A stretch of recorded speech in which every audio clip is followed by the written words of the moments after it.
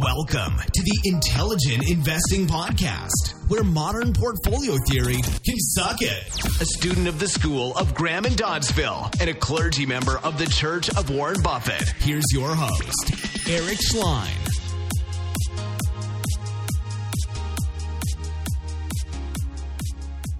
Hi, this is Eric Schlein. You're listening to the Intelligent Investing Podcast, and today we have on entrepreneur Alex Portelli. On this show, I like having business leaders as sometimes we talk about investment ideas. We've had a few people who run companies on the show too, and I love profiling people who have very interesting stories and up to really interesting things. And it's been a little while since we've had someone on like that. So, happy to have you on the show, Alex. Welcome. Thanks, man. Glad to be here. Yeah. Now you're in Las Vegas right now. Yep, that's okay. Correct. I am now in Las Vegas. So you've kind of been all over the place in your career, huh? Yeah. Well, I just bought a house here and relocated here. I've been in Colorado for the last 5 years, as you know, but the climate there, not the weather, has changed a bit, and so I just see more opportunity out here. Cool. So before we get into that, I think for the listeners, just tell us a little bit about, who you are, your background, kind of how you got started building businesses, because you literally have built quite a few businesses and pretty successful for you're like 30 or something. How old are you? Yep, just turned 30. You're literally 30 years old. Yeah. So you're not someone who just talks the talk, but you walk the walk, and you have I would say you have very natural business street smarts. So I'm looking forward to spending more time talking to you today. So yeah, tell us a little bit about your background. Yeah, definitely. Well, I'm from Albany, New York, upstate New York. As you know, because I bring it up every so often. I don't really come from much of an educational background. I dropped out of Albany High School when I was 14, a few weeks into ninth grade. And why did you drop out? Because it was a very, very bad school system. A lot of violence, a lot of gang violence. School, it's just it's just very crummy. My class, for example, had a graduation rate, I think, of like 26%. Wow. Is it still as bad today? It seems like it, actually. Yeah. Sometimes I check out Albany News, but the whole upstate New York is very economically depressed. No, it feels like I'm driving through a third world country sometimes. Absolutely. It's like Soviet controlled land or something like that. I'm laughing, but it's not funny. Yeah, it's incredible. It's very people sad. still there. Yeah. Well, there's no opportunity. It's very expensive. Taxes are very high. Even like I look at a property I'll have in Denver or Las Vegas, because that's what I do now, by the way. So I have real estate portfolio. But you look at property taxes for let's say like a 4-bedroom or 5-bedroom 2,000 square foot property in Denver or Las Vegas. These are major metro areas. Your property tax, you're looking at around $1,000 for a year. Maybe $1,500, maybe even less than $1,000. In upstate New York, this isn't even New York City. Albany, New York, my parents, their house, it's 3 or 4 bedroom. They pay like $12,000, $13,000 a year in property tax alone. That's wild. Right, and this is Albany. So you've been to Albany, right? Yeah, a few times. I went to a great diner there once. Oh yeah, there you go. So it's not like you're living in Manhattan or something. So it's New York has a lot of problems, and that trickles down because that discourages. Nobody who is going to, has a business or is going to invest in something is going to invest in upstate New York, where they're going to pay $12,000, $15,000, $20,000 a year in property taxes when they can get the same property for, $2,000 a year in property taxes. I think that's probably New York's one of their biggest problems that you really don't hear much about, honestly. Yeah, but then with all due respect, though, cap rates are going to be higher, I would imagine, in Albany than New York City. Right. So there's going to be that trade-off. Yeah, that is true. I mean, I don't know what the property taxes are in the more close to the New York City metro area, but I imagine they're still high. Yeah, definitely. And then you're paying your income tax for New York is ridiculous. You're paying sales tax. I guess the sales tax, I don't know what the sales tax rate is actually. But yeah, overall, I mean, those costs add up. So it's very sad. But, so anyway, you drop out of school. Yep, dropped out of school. I went to work. You're 14 when you drop out. You said. Yep, 14. And then what do you do from there? Well, first, so I worked as a busboy at this really nice. By the way, I just want to say too, it seems like the people I meet who are up to I'm not talking about really cool things, but doing really amazing things. They all have a really fucking interesting story. They've all gone through some kind of shit to get where they are. Yeah, you know? Absolutely, man. It's like the it reminds me of this. This is I think you'll get this analogy. Do you remember when you're in high school? I guess you weren't fully in high school, but you remember when it's you have the popular kids and the pretty girls, and then as you get older, as you get older, whether it's the football jocks or the cheerleaders, whatever, some of them, actually go do real work and become super successful and normal, whatever. But then there's those people that they kind of peaked in high school and it was they never had to do anything in their life. They just got by on their good athletic talent or, their pretty face or something. And then they're fucked. They're totally fucked. They haven't developed themselves, and there's something really there where if you have to really struggle to get some shit done, it really kind of sharpens the blade of how you do life.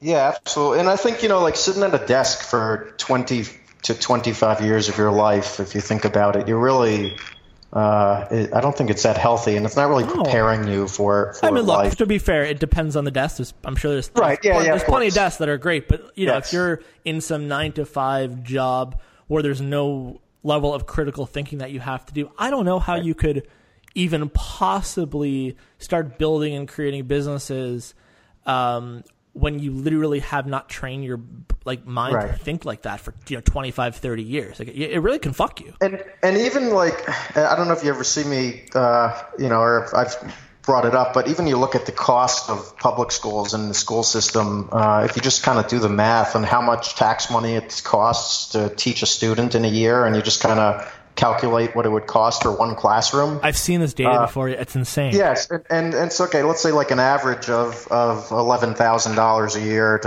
to teach a student, and that's not even a full year. How many kids are in a classroom? Let's say 20, 25, right? Sure, yeah. Okay, so what is that a year? So that's so that's $275,000 a year for one classroom.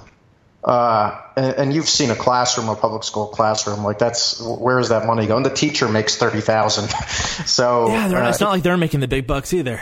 Right. It's just completely outrageous. It doesn't make sense as a system, to be honest. It's not an efficient system at all. The thing is, you can't, I don't want to get too off track here or get too political, but it's it's sad kind of the state of affairs we're in this country where you bring something like that up.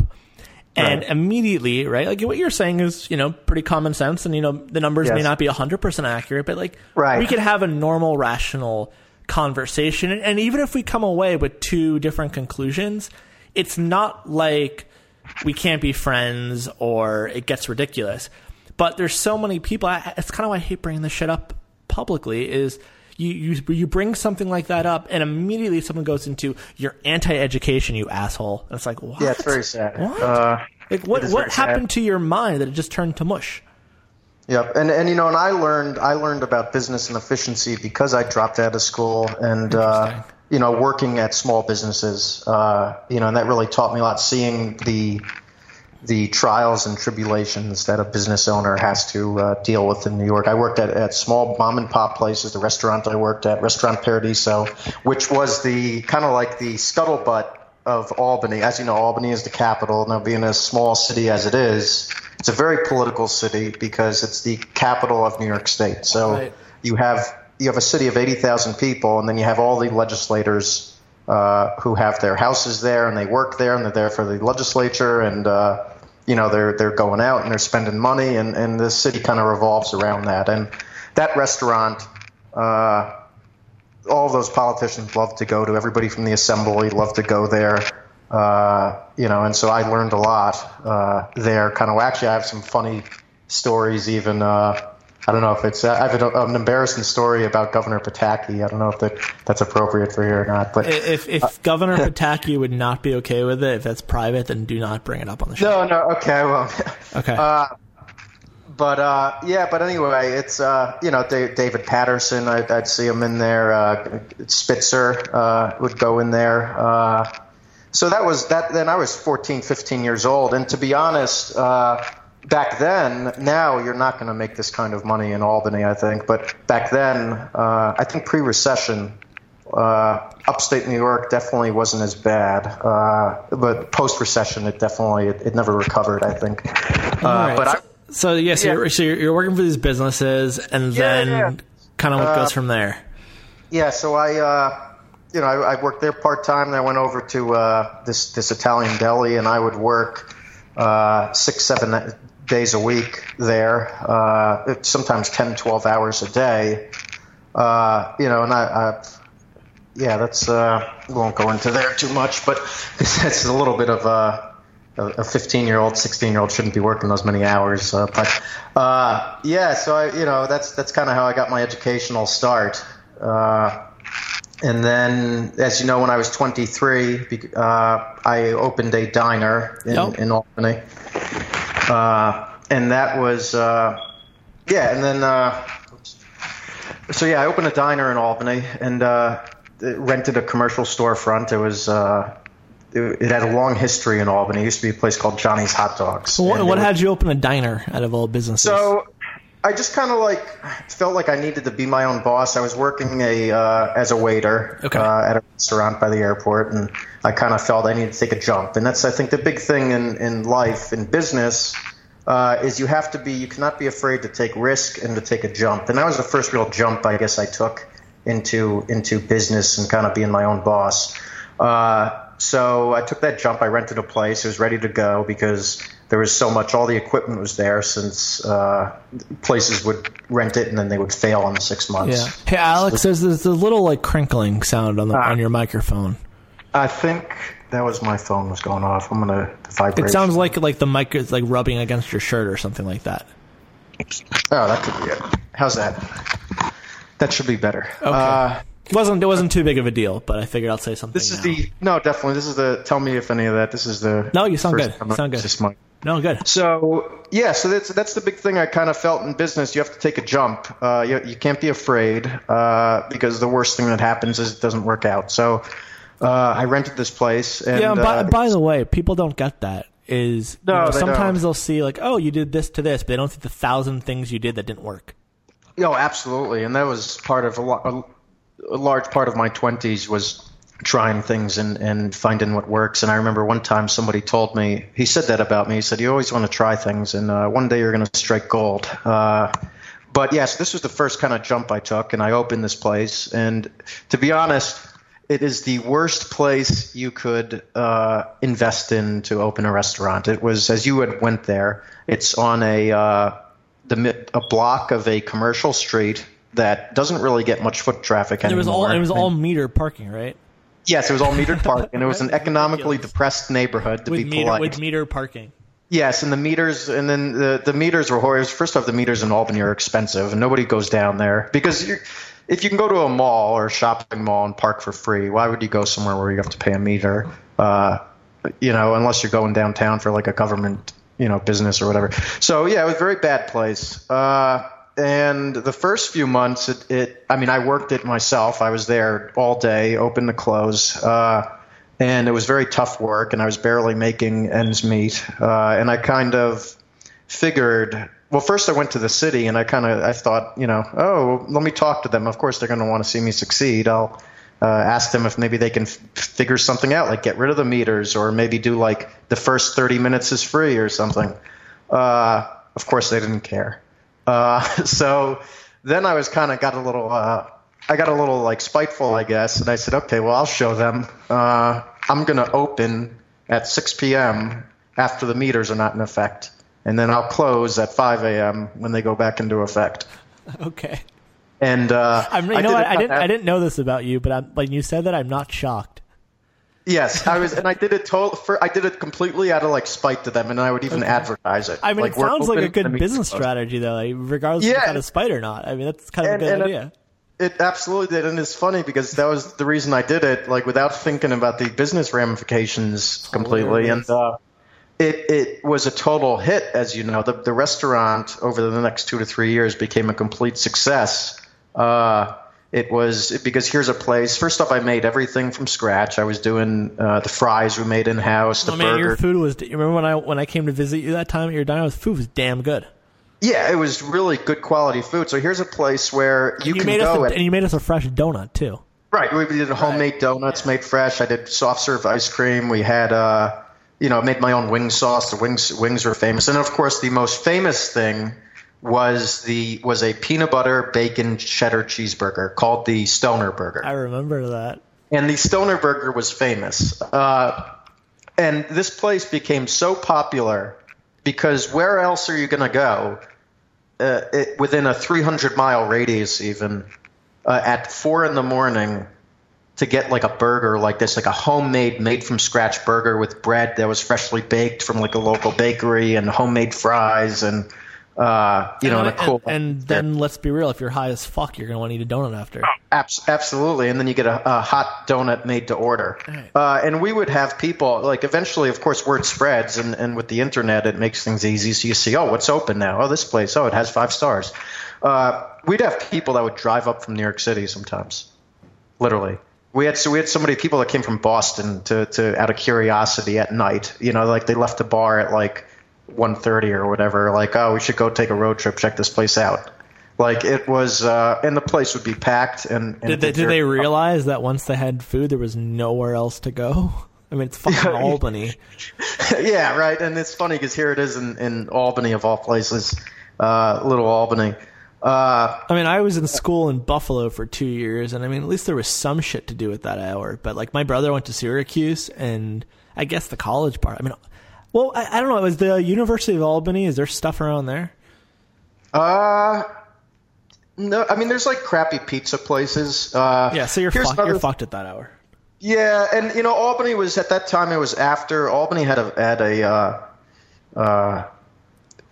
even like they passed a lot of laws that in the past 10 years that really damaged the nightlife and business. Well, now it's like every year they do something, but now I just saw they stopped. The bars can't be open past 2 a.m. But a unique thing for New York, if people aren't from New York or listening, New York, the last call has always been 4 a.m. Albany, that was very good for the economy. It's a shocker when people move from New York to Boston and they realize how early the bars close. Yeah. But for Albany, that was a lifeline for a lot of people because you had a very nice nightlife in Albany. And, you have 20, 30,000 college students there. They would go downtown. They would spend money. It employed taxi drivers. It employed people who worked at late-night restaurants. And then they started to crack down on that and cut down last call. And you had a lot of places that relied on that night traffic because, to do business in New York is tough enough. And they took that out, and college students stopped going downtown, and a lot of places closed. So by the time I opened, I was kind of the only show in town. But yeah, so that was pretty much the first. And then I was so upset when I did that in the first part of it of running that restaurant. I ran for mayor with the Libertarian Party. So tell us about that. So you decided to run for mayor of Albany. Yes, I ran for mayor of Albany with the Libertarian Party. So you didn't get any votes though, being a Libertarian, right? They didn't even. They kicked me off the ballot. I couldn't get I'm sorry to laugh, but come on, that's a little funny. Yeah, they didn't want, and then and I was actually the first Libertarian candidate for office in Albany. Did they look at you as a joke, or were they like annoyed by you, or like what was the deal? Did they just ignore you? They just mainly ignored me. Well, Albany is a Democratic kind of machine. Right, that's what I'm thinking. Like you don't even have a shot. So, yeah, you don't even have a shot. Whoever wins the Democratic primary there. Yeah, I don't know what I was thinking either. I was trying to do business in that city was very, very stressful. I was very angry. And then I also realized another thing. My father taught me a lot when I was younger. And one of the things he told me that always stuck with me too, which is another very important business lesson, is that people who find success cannot be afraid to move to new places. And that's like, like my grandparents. There was no success in Ireland and Malta, where my parents' come from. So they took the risk, and the immigrants that left were the ones who made money. And then my grandparents in New York City, when they felt there wasn't much opportunity in New York City after being there for a bit, they went upstate. It's people, let's say, not to trash on a economically depressed place, but just think of, I don't know, like Detroit or Appalachia. Yeah. Like if you stay there, if you stay in a place where there's no opportunity, you can't expect to, or it's going to be very difficult to move upward on the income. A lot of people do, though. It's a psychological thing. They'll always have an excuse of why they have to stay. Right, and you don't have to stay anywhere. Of course not. It's just scary to move. You're going to something. Of course, it's all fear. That's all. It's the root of it. It's all fear. Yeah. And then they have their excuse or justification of why. They're not going to be like, well, I'm too terrified to move. They'll always say, oh, well, I can't. I need to be with my family, or my friends are here, or, I have a kid and I have this relationship after my divorce. It's like, you know what? If you really want to do it, you can fucking make it work. Yes, absolutely. And, so that's a big, very important thing. I think also that goes back to the school. I mean, it definitely kind of... You can see why people think I'm a dick, though, right? I go up to someone and be like, you can fucking make it work. Stop using excuses. And then, they're not too happy that I say that, especially after a divorce or some shit like that. Yeah, I bet. So you cannot be afraid. You know what? I'm glad that, what's nice about talking to you is I can never out offend you. No, yeah, man. I mean, I've heard it all, man, as you know. So let's see. I mean, let me see what else. Yeah. So you're running this diner. What happened to the diner? The diner was great. The first year was tough, but once I made that switch to the overnight, it was great. And it's funny because that sold place. It though, right? I did sell it. Why? Actually, it's kind of funny. 2 years in, I sold it because I was getting tired of it to somebody who he's a friend of mine. He's a local business guy in Albany. I'm not going to trash him, but it didn't work out for him, and he actually closed it in 90 days, and then I took it back over, and I did it for another year and a half, and then sold it again, right? I just shut it. I didn't think. Yeah, I just shut it down. I didn't think anyone was gonna have money to buy it in Albany, so I just shut it down and I left. And then what did you do from there? Because I remember when we used to hang out. Like you had an ATM business. You were doing Printly. So what's the transition from diner to all that? Well, let's go. I guess I can. So while I was running the diner, and that was doing really well, another thing that I've learned in business is you have to constantly try to diversify because you never know when one market or one business you rely on is, it might not do well. So you want you don't want to put all your eggs in one basket. And the second thing I really got into and tried was ATMs. And that idea came because of what somebody who was very good, because I get some really interesting people as customers, of course, of all walks of life. But sometimes I'd get some really smart, successful people who would come in just because they're hungry at 3 a.m. Had a really smart guy that would come in sometimes. I love talking to him and hearing his business advice. He gave me one of the best words of advice for business that I've ever had. He said that because I told him actually I was going to sell it, the diner, and the first time. And he said, okay, well, what do you want to do now? And I said, I don't know. And he said, okay, well, when I was 30, I sold my first business. And at that point, I said, okay, I can do anything I want. So what do I want to do? And he said that he came up with 3 rules for what his next business should be. Okay. He said that whatever he does next, it has to, A, make money in his sleep, B, pay for all of his toys, everything he wants to do, and 3, he should be able to work on his business from anywhere in the world, anywhere he wants to be. And so that really kind of was light bulb that went off for me. And I realized that I would never do that running a diner. Right. He never told me what he did, by the way. Next, I wish people, whenever they hear that story, they always ask me, I was just going to ask you, what did he do? And I don't know. But it seemed like it was working out really well for him. Yeah. But, yeah. You didn't think to ask him? No, I was trying to be polite. I don't want to interrupt him. Yeah, it's funny. And he was drunk, too. And he would come in. Another funny thing about that diner, that location, there's 3 gay bars in that block. And so you'd get everybody from the gay bars would come in after like 3, 4 in the morning. And it was such a funny, fun crowd. Yeah. And then you'd have the taxi drivers come in. You'd have police would come in. You know what, Alex? When I was actually in Buffalo, sometimes me and my friends, and it would be a bunch of us, like guys and girls, occasionally we'd actually go to the gay bar because the environment was way cooler than the typical clubs. It was way less. It was more classy.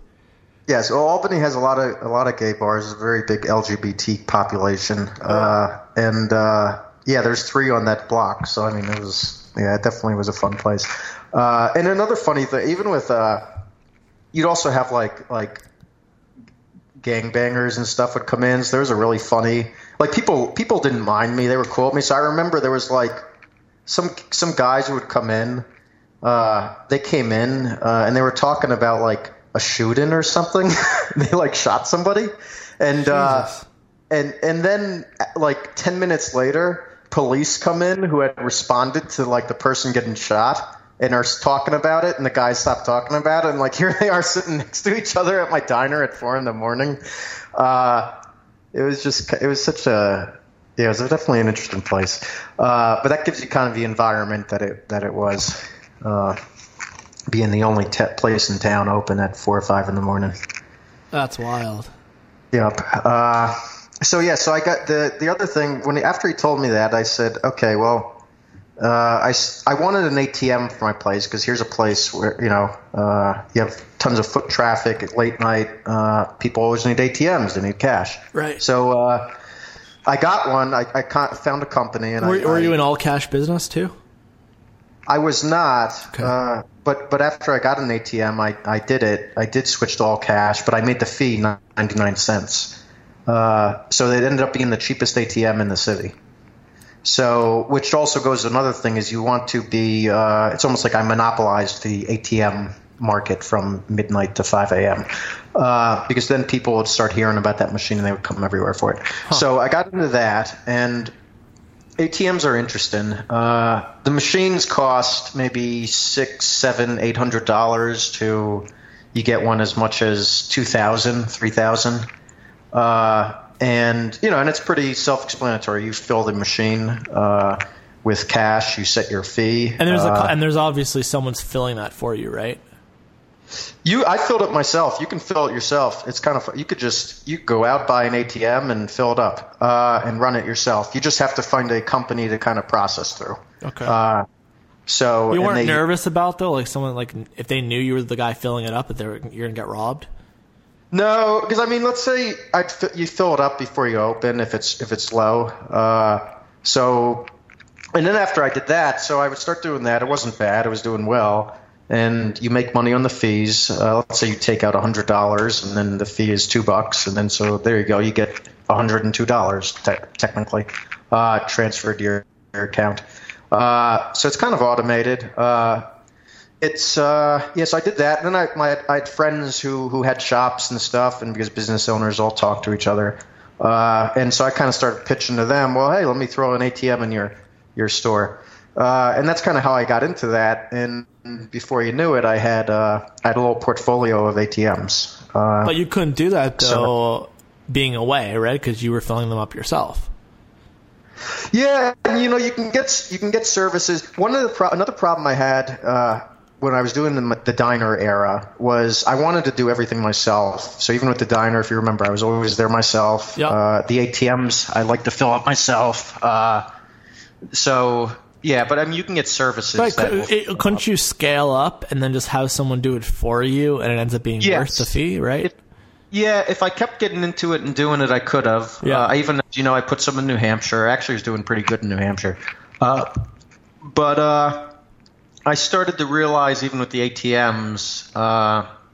Here's the thing. So I had these two businesses. They were doing what I was doing. I'm doing the diner, late night crowd. I'm doing ATMs, and I started to feel like I'm working and trying to expand in markets that.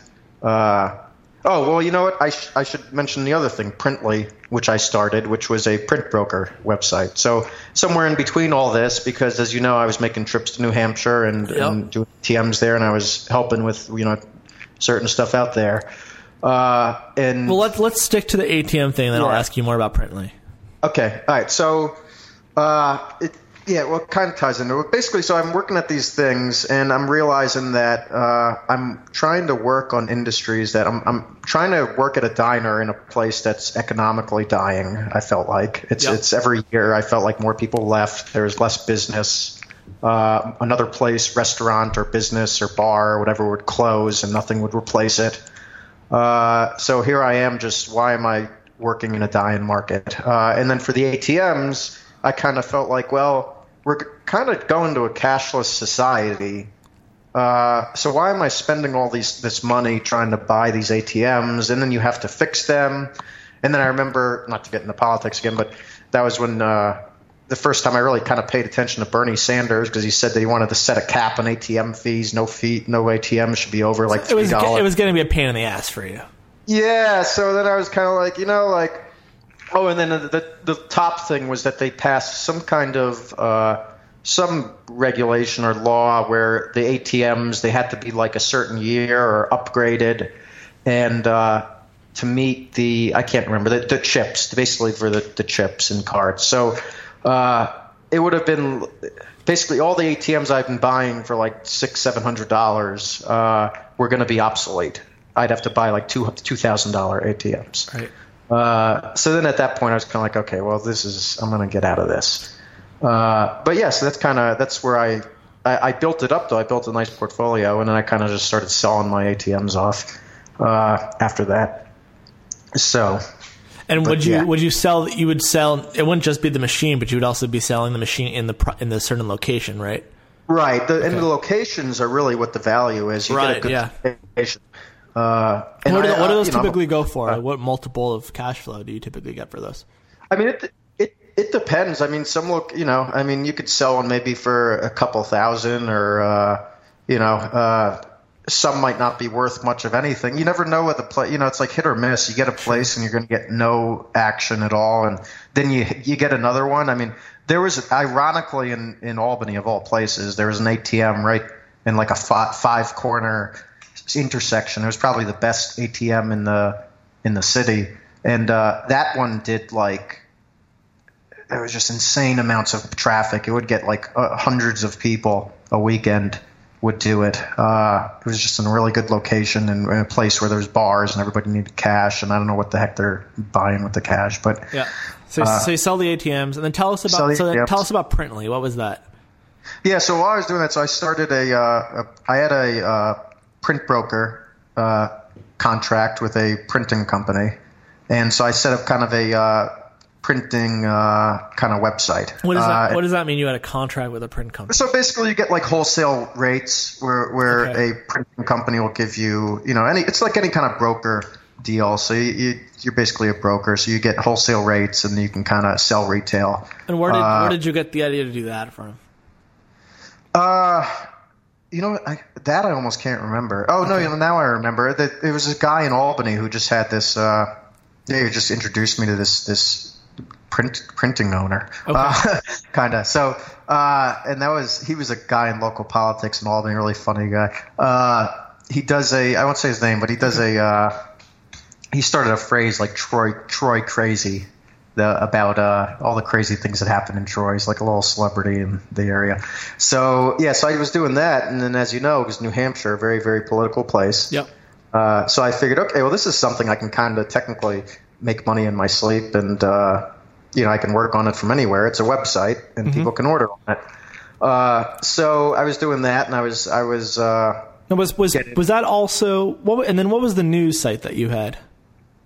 Yes, so we started as a print site, and so we would do print orders, and people could order rack cards, business cards, whatever, and we're doing pretty good in New Hampshire. We actually did a presidential campaigns order for a primary candidate, amazingly, in the Republican Party. Okay. So I built a little reputation in New Hampshire for being a go-to guy for printing products, as you know. I think so. If you remember, who was the lady somebody, I can't remember, some restaurant owner I was even doing for in New Hampshire. But anyway, yeah. So doing that, and then we started like a blog, like a news blog on the side to kind of like, since our clients were business and politics, yep. Political clients, we figured, okay, let's do like a blog on business and politics. And a friend of mine who I ended up partnering with, he helped me build the website first. We started this blog, and we would do like news. He would write articles, I would write articles, and eventually the blog started to take off. What do you attribute that to? Because people start blogs all the time. You were getting a lot of traffic. Well, we tried to remain neutral at first, and I was always very libertarian, and our clients were very libertarian. So I tried to stay with the libertarian audience. And meanwhile, I'm running all this other stuff, so I'm really busy. But he kind of took it over almost he was putting out. He liked Trump, and he was a Trump supporter before there were Trump supporters. It was like 2014 or something. Like I didn't even think he was going to run then. But he starts putting out Trump stuff, and nobody was really writing about pro-Trump news, So he would write that out, and that would get tons of traffic. It would be a total hit.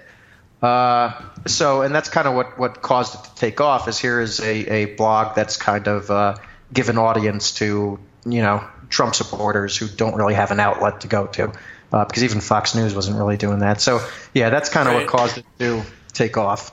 Interesting. And then Trump retweeted something that you guys had posted, right? It was all kind of a controversial thing? Yeah, so what was this about?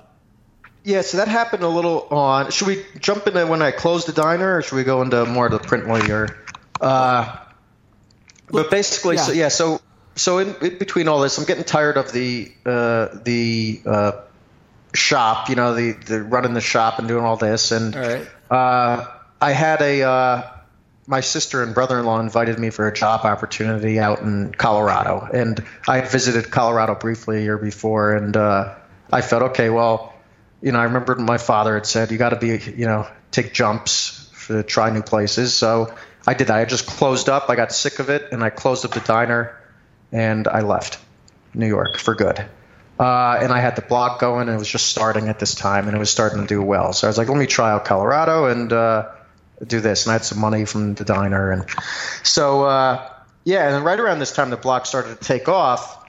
And because, again, so here's a media kind of outlet that is the only thing doing positive Trump news. And so, of course, that's going to get to Trump, because how much stuff does he have to how much positive media stories does he have? So he would start to retweet our stuff, our articles.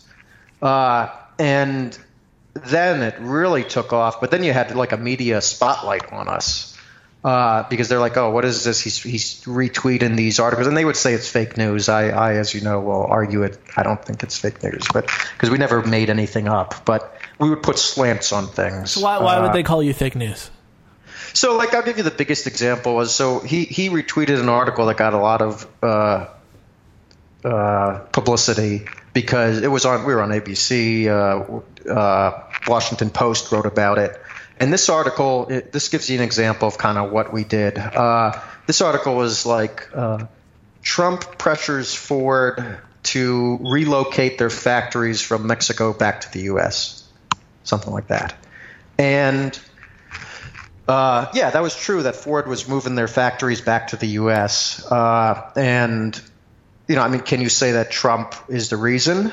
I mean, you can't say he's not the reason. He would attack them. So, but to them, but to be fair, your article was saying that the reason was he pressured, right? I mean, you're implying that. Right, and that we say that, and we would do from a conservative standpoint almost what the media does, like CNN would do from a liberal standpoint. I think everyone does it, but yes, everyone does. But you can agree though, like that's a little like what you did was disingenuous, right?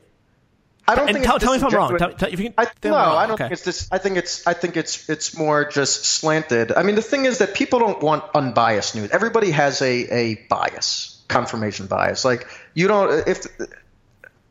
That's why you don't have media that is unbiased. No, I get it. But let me ask you just straightforward, Alex, straightforward question. Yes. So you say that they're moving to Detroit because Trump pressure. Did you have any evidence that Trump pressured them, or are you just saying that? And then you go on, and then with the article, like I forget what we talked about, but something with and so Trump's been hammering them, and now they are moving back to the U.S.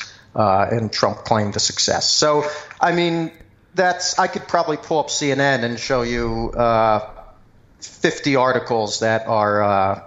The same kind of bias or slant. Oh, sure. No, Alex, right. Trust me. But they're not here, so I can't address that. Right. It's not neutral, but it is. I mean, that's what it is. Sure. I wouldn't say it's fake news. I would say it's biased news. But yeah, the media did not like that, and that's kind of weak. However, I'm going to drop it, but some people hear that and say you're just dealing with semantics. Right. I mean, that's what it is. But what is media? It's our news. It's all semantics. I got it. But there you go. I went on the CNN. It's kind of hilarious. Regardless, though, it's kind of hilarious that Trump retweets something and there's a whole hysteria at it. Well, we did it almost to kind of mock the media too, because I mean we were also watching like okay. So I'll give you an example. Alex, I'm sorry, to almost mock. Yes. You are a professional troll, my friend. You did it to mock them. Let me give you an example. So I remember, and I didn't even support Trump until the last minute, but I'll give you an example. I remember I was watching a speech of Trump did, and he was giving a speech, and there was a baby next. There's a woman with a baby next to him, and the baby starts crying. Okay. And she's like going to step out, and he's like, oh no, you don't have to leave. And then she's going to keep walking out or something, and he's like, all right, no, get out of here, as a joke. He's joking though. He's from New York. He has that humor, that sense of the sarcasm. Then what's the front page story? Trump kicks out woman with crying baby from his rally. I remember that. You remember that? That was not true. That wasn't what happened. So the media would do things like that every single day. That is fake news. So we kind of said we would be a little outraged with that, and this is why you had all these pro-Trump online media like websites that would pop up like nuts, because the media created that, because they decided they didn't want to be unbiased. They wanted to write stories like that. So you were pushing back a lot. Exactly, and that's why those things took off, because you'd go to a Trump rally and then you would see one thing and then you see another thing on the news, and so how are you going to feel? Hold on. News article just in: Alex Portelli is doing a podcast syndicate to justify fake news. Yeah, there you go. Right? That would be the headline. Yeah, for real. I mean, well, even actually, it's funny. Then, remember Washington Post and did a big story on it. But Portelli news podcast tour.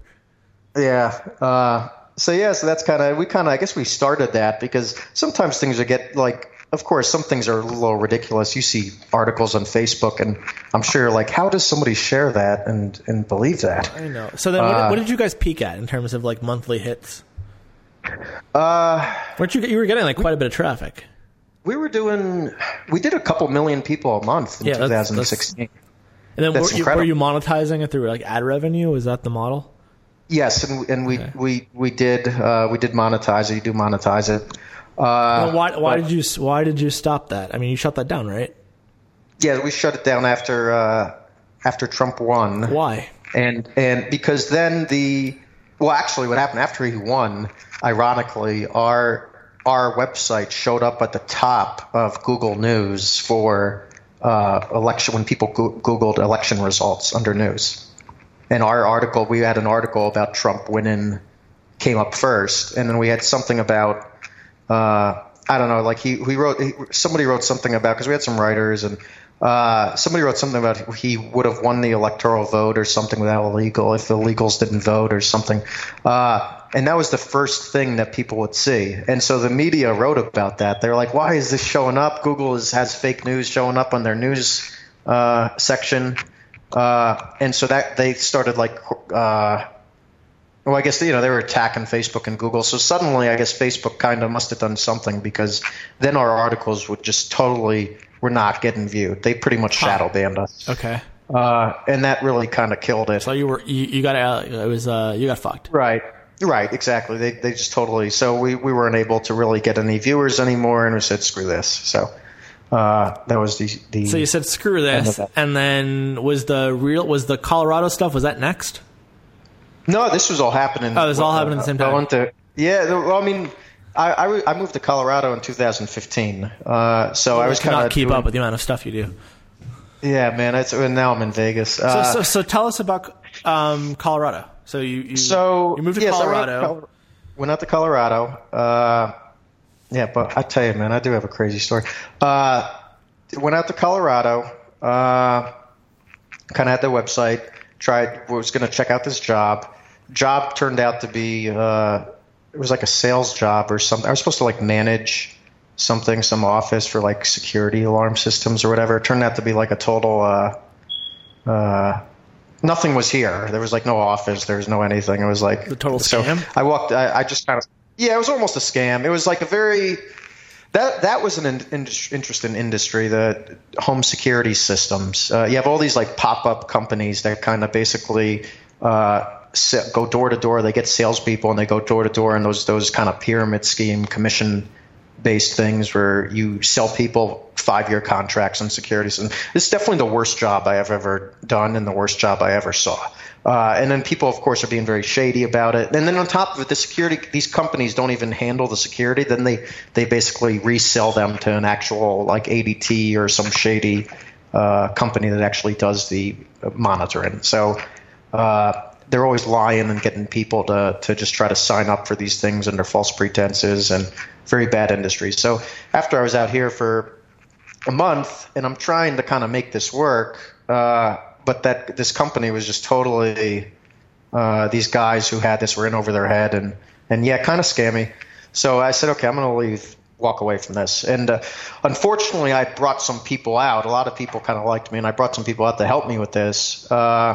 And I was kind of thinking, geez, why the heck did I come out here? I gave up my diner. I had this nice business and security and all that, and now I'm out here. And I even had rented an apartment, a nice apartment, and I was like, what the hell am I going to do now? And my friend was like, oh, well, he's one of the people that came out with me. This guy, Scott, he's really good. And I'd met him in New Hampshire, actually. But he's like, oh, well, you should do Airbnb. And I'm like, Airbnb? What's that? And he's like, oh, well, here, I'll show you. And he showed me Airbnb. And this was before, I guess, Airbnb was well known. But I don't know were you familiar with Airbnb in 2015 or? I think so, yeah.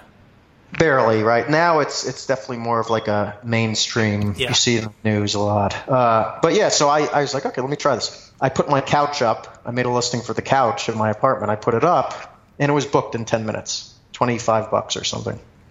And I was like, Jesus Christ, I can make money on this. And I would just kind of Airbnb'd the heck out of my apartment. I Airbnb'd the rooms. I just kind of slept on the couch. I Airbnb'd the couch. I would just, it was actually kind of, because I was kind of in a jam out there. And then the apartment found out, and they were like, they're like, okay, well, you got to stop. We're going to evict you. So, or you got to leave or we'll evict you. And I'm like, all right, I'll leave. So I packed up in 3 days, and I rented 3 more apartments. And we won't go into too much details, but I mean, that's basically how I kind of got started in that. And then eventually I kind of figured out, well, let me kind of legitimize a bit. And I would find people who wanted to rent their place. And I'd say, well, let me just Airbnb it for you. It's a lot more money and you don't have to worry about it. And so I started managing properties. And then I started to buy properties over the next 2 or 3 years. And it was a very, very good industry to get into at the time in Denver. And in Colorado at the time was kind of like the Wild West of it, like everywhere, I guess, where you didn't really have anyone regulate an Airbnb. So you're really able to just kind of do it. And that really is what I kind of how I got into property, and I built up a portfolio of 8 or 9 properties, and that's kind of what I do today, mainly aside from online. And is it mainly Airbnb? Yeah, well now I've had to sell my Denver properties because since then they've passed some really strict laws where they've actually arrested people for felonies. Jesus. Yeah, so it's gotten really nuts. And so I've pretty much sold my Denver portfolio, and I have a few condos I rent, but it's really a shame though, because it makes me kind of sad, because here was something where, okay, well, I didn't really make too much from the diner, and here I'm stuck out here. I don't really know what the heck I'm going to do. I have a 9th grade diploma, and here's an outlet where I can use my talent to make money. And in just 4 years, I put together like a portfolio of like $2 million almost in properties. Like, it's insane. I mean, I have mortgages, but it's just really incredible, I think. And nobody can really do that again, at least not there. Not because there, yeah. Right, because now it's banned. Before, they didn't regulate it. So it's almost like they killed another way for somebody to kind of accumulate wealth. So that's too bad. But I did at least built up kind of my my portfolio that I have today. So yeah, cool. There's some things where if it's working really well, somebody just don't talk about it until you accumulate, until you exploit that market. Yeah, for real. And I'm serious. It's like, no, absolutely. people get envious. Yeah, they do for sure. It's very sad. But yeah, and so but I like property. That's how I got into property. Now I've kind of looking into commercial properties or mixed use properties where you can kind of get a license for like a motel or and this is in Vegas? Everywhere. I mean, I like Vegas. What brought you out there? I bought a house out here because one, I'm sick of winter, and two, I think that there is good property opportunities out here. The Airbnb, they're actually really, really strict. But actually, you could do a podcast on Airbnb, and I bet you'd get so many people who would listen, because people are really curious about the rules and laws and where they can do it and where they can't as an investment. Because now, 5 years ago, you could pretty much just do it anywhere. Now, though, jurisdictions are starting to, figure out about this and pass laws. So Denver, you cannot do it. Basically, the Denver law now is, which they just recently passed, you can't do it as an investment. You have to live there as your primary residence, and you can only have one listing. So you're not really going to make money on it. It's really for like a retired couple right. And so that's all. And people are getting in trouble all the time. Ironically, what's the point? Like, what's the point of that? What's the reasoning behind doing that? Well, there's some socialist that came to office that said flat out in city meetings, that people shouldn't be able to make money on this, exploiting people who, there's home crises or whatever. But yeah, okay. I mean, so she's a nut, Shidabaka or whatever her name is. But yeah, I don't know. I mean, it's really, it could be hotel industry's lobby in a lot of places. There's a lot of misguided. I mean, let's say you get 1% of Airbnbs. I mean, millions of people use Airbnb, but of course, like anything, I mean, you could have an apartment where you rent it to somebody and they're bad tenants. You're going to have Airbnb guests who are sometimes bad. So you get one bad publicity incident, and they feel like they have to regulate the whole industry. But yeah, it definitely takes away an income stream for a lot of people who are trying to, they want to be self-employed or they want to get in the property, and so it's sad. But yeah, so Denver, no go. And the big thing there was that they'll arrest people for if they get a license. And now what they do is well, first off, they require people to get a license and where it has to be a primary residence. And a lot of hosts were just getting the license, but wasn't their primary residence. And so what they would do is they have people sign affidavits swearing that it's your primary residence. And so people, I guess they would think, and it was like immigration law. An immigration lawyer was arrested, and a realtor couple were arrested. But they would sign these affidavits, not thinking anything of it, and then the city would actually investigate. And the city of Denver actually has like law enforcement, police, detectives would do like a review and do an investigation to see if you lie on the affidavit. As if they don't have better stuff to do. But so then what happened was they would do these. Well, Alex, you know what though? I'm sure you know this, and I'm saying this to you right now as a fellow business owner as well.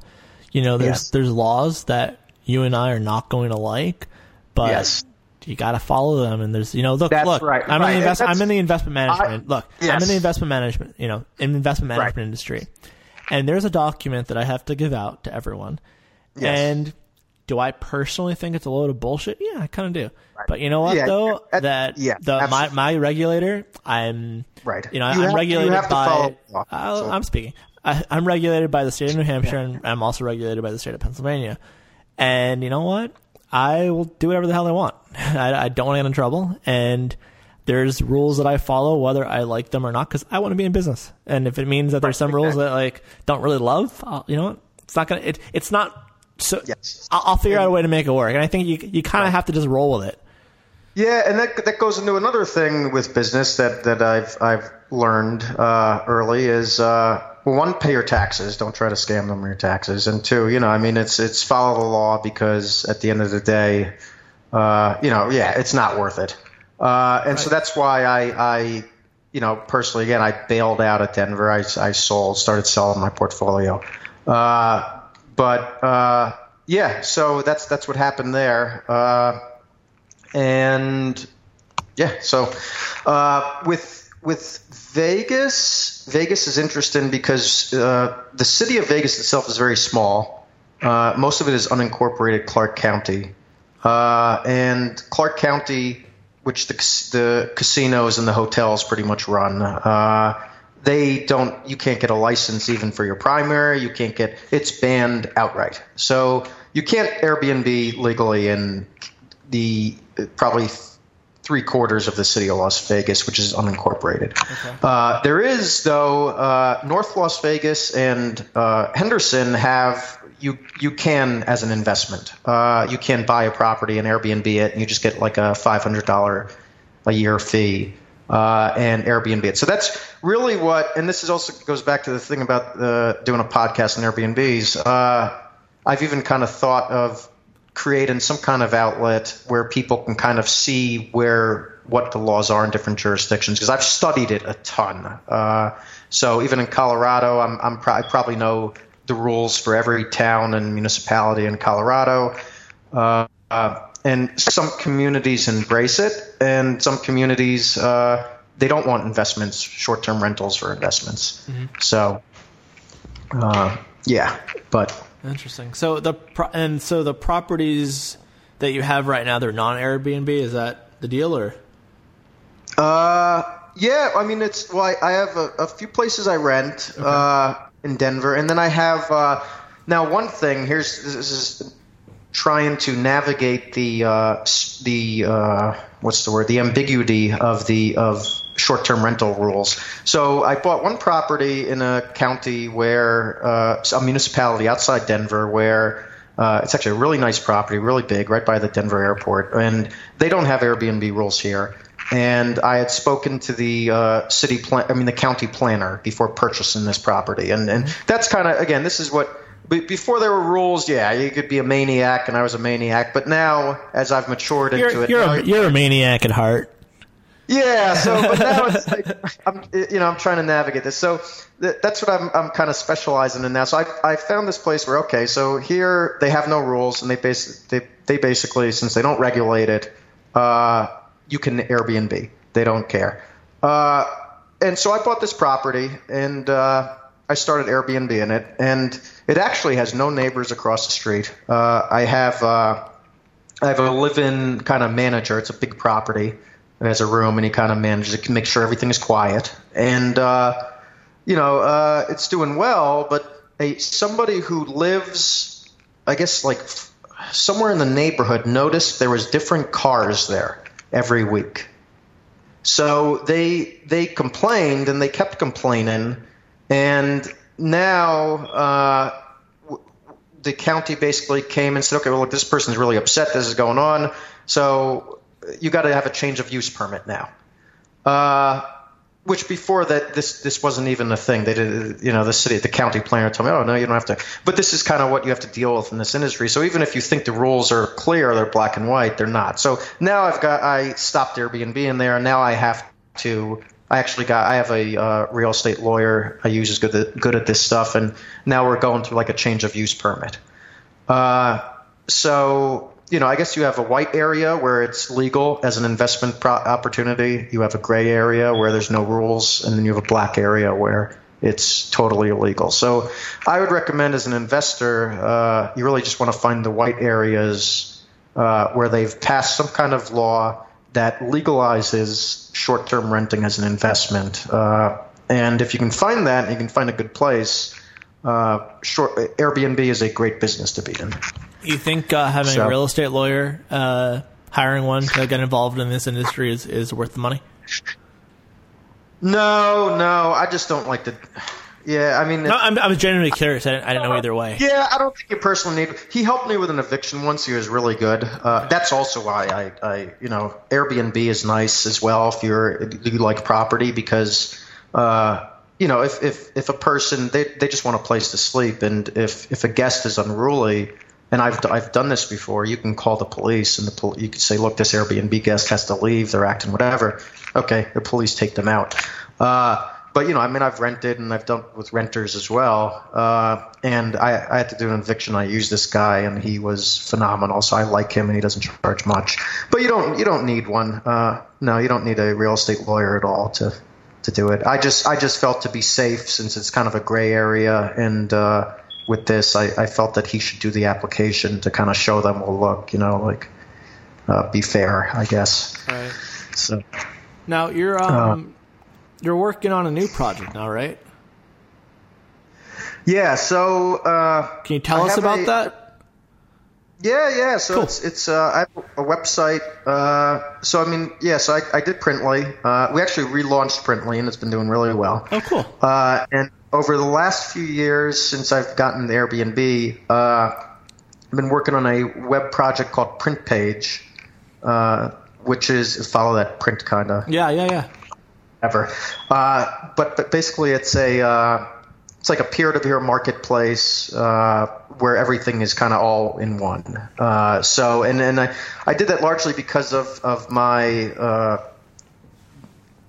dissatisfaction with Airbnb over certain things, and dissatisfaction with other Lyft and Uber. When you say a peer-to-peer marketplace, what exactly are you? Basically, where you can be you as a user can offer a good or service that you monetize and can get paid for to another user, and it's basically the platform. And you go to Uber for your rides, is peer-to-peer. You go to Airbnb for home shares, Grubhub for food. Those are all kind of is it other stuff too? Like say, you want to hire a handyman? Can you do it on there? Or? Right. So we're basically doing all. You have services, B&Bs, ride shares, for sale listing online for sale items, and we're going to do it at a much lower rate. So Airbnb will take probably between the host and guests 20-25%. Uber takes 20-25%, etc. And I have experience with all these things because, I dealt with Grubhub with a restaurant, Airbnb I deal with. We're going to take only like 3%. So we want to provide a better service for people, and that's not price gouging them. So vendors, because a lot of people rely on these things, so they can keep more of their money. And have you launched this yet, or? No, well, I've been running it beta. That's the nice thing about if you Airbnb, you can kind of practice. You have a customer base that you can kind of get firsthand feedback on, and that's how I kind of practiced. Had the beta version tested, and I kind of ran it on that scale. But we're almost done, and should be launching it this probably the spring for sure, in the next month or two. So I'm really, really excited about that. Once you launch and you have a few months going, you should come back on the show and talk to us about it. Yeah, absolutely. Yeah, no, I can definitely do that. But yeah, no, I think it's definitely very exciting. Website, anything online, apps, web development, I think is solid to get into. I mean, well, it's I guess it's not solid, it's risky, but it's definitely worth. You got to keep. This goes back to what I was saying, where you have to just try things. So that's kind of the latest thing I'm trying. How do you compete though with some of these other businesses that just specialize in ride sharing or just specialize in Airbnb stuff or Angie's List with services? How are you going to compete with that? It has to be smoother. Well, one, if it's cheaper, people will use it. If you can save money, if people can save money and the product is better than the competitor, then I think you'll have no problem with business. How do you make it cheaper? Like, so Uber doesn't make money right now, right? Lyft doesn't make money. How do you make it cheaper? I mean, that's a great question. I mean, Amazon didn't make money for the first how long? I mean, I guess technically it's all. No, I wasn't saying that to put it down at all. I was just curious about the model. For sure. I mean, I think that you can definitely make money. I mean, even if you're not technically, you'll generate revenue. I think that's the big thing. Is sure. I mean, you'll need scale to have a chance of profit, right? Right. Well, like you look at like Booking.com is another one. Mm-hmm. So they do like hotels. Yeah. Their revenue is like $36 million a day or something insane. Airbnb does billions. Uber even does. Even if they're not profitable yet, they do billions. You'll need outside capital, right? Yeah. I mean, yeah, you probably would, right, for a project like this. I mean, amazingly, it's here's what I've learned too about investors. You're so casual about this. It's funny. Yeah, man. Well, it's like, I self-financed this crazy website, this project, and it's like you want investors investors don't want to deal with you when you need them, and then the investors will all be there when you don't need them anymore, almost. Yep. But you definitely, if you want to get investors, you have to have something to show. So right now, I'm kind of focused on getting the project finished. We have users, amazingly, but getting like a nice user base. And then I imagine that I might be in a position, I guess, to kind of go to investors. But you would probably know that more than me, I think. Probably. Yeah. But yeah, I guess I am really casual about it. It's funny. Since I've known you, everything you've done, you've been very casual about. I'm just doing some ATMs. I'm done with the ATMs. I'm just gonna go to Colorado. Whatever. Yeah, just keep jumping and stuff. Yeah.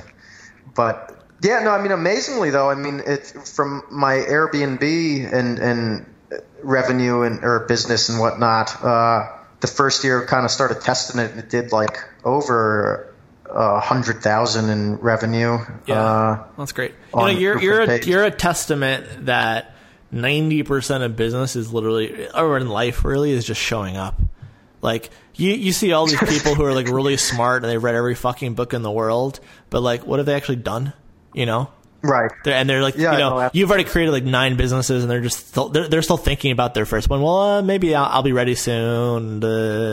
Yeah, man. I try things and I get kind of tired of it, I guess. Or I think, I want to try something better. You have a fucking 9th grade education, but all you do is just do action. If you fuck up a bunch and you still make it work, like you've already accomplished way more than like the really brilliant guy who has a PhD in rocket fucking science or whatever, but they're still thinking about it. Yeah, well, here's what I kind of realized with property is, okay, you can... And they're in their comfortable job, and they're in their really shitty relationship with a wife they don't like, and like all this stuff, right? And they're just thinking about, well, one day when it's the right time, then I'll leave this shitty life behind, and you get what I'm saying, man. Though. It's just like they fucking romanticize every... I know. I think they romanticize everything, and then they're like, oh, I'm on my deathbed now, fuck. Right. Well, even with Colorado, I mean, Colorado, I feel like, another thing, a big thing, we didn't really get into it, but the main reason I kind of decided to kind of bail out of Colorado and I started selling my stuff is I think that Colorado is in a big bubble that is going to burst. Why do you think it's a bubble? What are you looking because at? Is there like an analysis behind this, or is this just like your hunch? It's because your hunch is typically pretty good, but I just want to know if this is like just a hunch. Okay. And had a feeling, and it has kind of started to materialize over the last 6 months. Actually, December was dismal for the housing market there. Yep. It's kind of, but basically, they were the first state to legalize marijuana, if you remember. Or one of the first states, or the second state, or whatever, caused a huge kind of green rush. And did that help your business, by the way? That whole green rush. It made my business. I mean, I pretty much rode the green wave, I guess you could say. You called that because I remember when you moved and you were like, "Yeah, I'm going to take advantage of all these people coming in for marijuana." Yes, I definitely saw opportunity there. You nailed that. Yeah, no, I did for sure. I realized it was a good place to be, and that's kind of why I decided to take the risk. And what are you seeing now? It's just like everyone now wants to be in it, and it's just kind of like crowded space. Here's what happened: is everybody wanted to move there. Huge housing shortage there. Airbnb had nothing to do with that. A huge housing shortage. You had all these people suddenly overnight want to move to Colorado, and we're moving to Colorado. Economic boom from legalizing weed. And so, of course, the one problem is, where are all these people supposed to live? So there was a housing shortage, and they, like any boom. So suddenly you have a boom in construction, lots of houses being built. I remember when I moved out there in 2015, you drive to the airport from the city of Denver, and there would be nothing almost. Now you drive out there is thousands upon thousands of houses. There's probably definitely over 10,000 houses. I remember there's one community, it's like 8,000 homes they just built out of nowhere. So they just went on a huge building spree. Every year they're dropping like 80,000 newly built homes or units to the market. Except now, as you know, like how many states have legalized weed now? A ton. So the mass exodus to Colorado has pretty much trickled off. People are not going to Colorado anymore. But you still have all these houses that are popping on the market that construction began 18 months ago. So, I think it's almost at the point where you're going to have these houses continue to sit. And actually, you will see it too. If you go to Realtor or Zillow, what do you see? You see in Denver price drops now, where you never saw price drops 2 years ago. Everything is getting price dropped. It's sitting on the market. So I think that they are at the edge of a big problem they're going to see. Interesting. Yeah. It is. Is there anything you think I've missed, or anything else you want me to talk about? Cool, interesting stories, or you think we've covered most of it? Covered most. I mean, I could always come back and another time go into other stuff. I don't know if there's anything related to what we hit off. Well, let's tell you what, when you start this company, when it gets out of beta and you've been doing this for a little bit, come back on and tell us about, what's going on. Yeah, that's a good idea, actually, for sure. And we'll see how it's doing. Yeah, I wish you the best. Thanks, man. Appreciate it. And stay being a maniac. Yeah, for real, man. That's it. Yeah. YOLO. I hope not too YOLO, because you have a business to run, but I get what you're saying. That's... All right, man. Well, Alex, it was a pleasure to have you on. Cool, man. Thanks. All right, man. I'll talk to you later. Have a good one. Thank you for listening to the Intelligent Investing Podcast with Eric Schlein. If you'd like to connect with Eric for questions, comments, feedback, ideas, or to inquire about being on the show, please contact Eric at intelligentinvesting@gmail.com. So, in the words of Charlie Munger, I have nothing to add.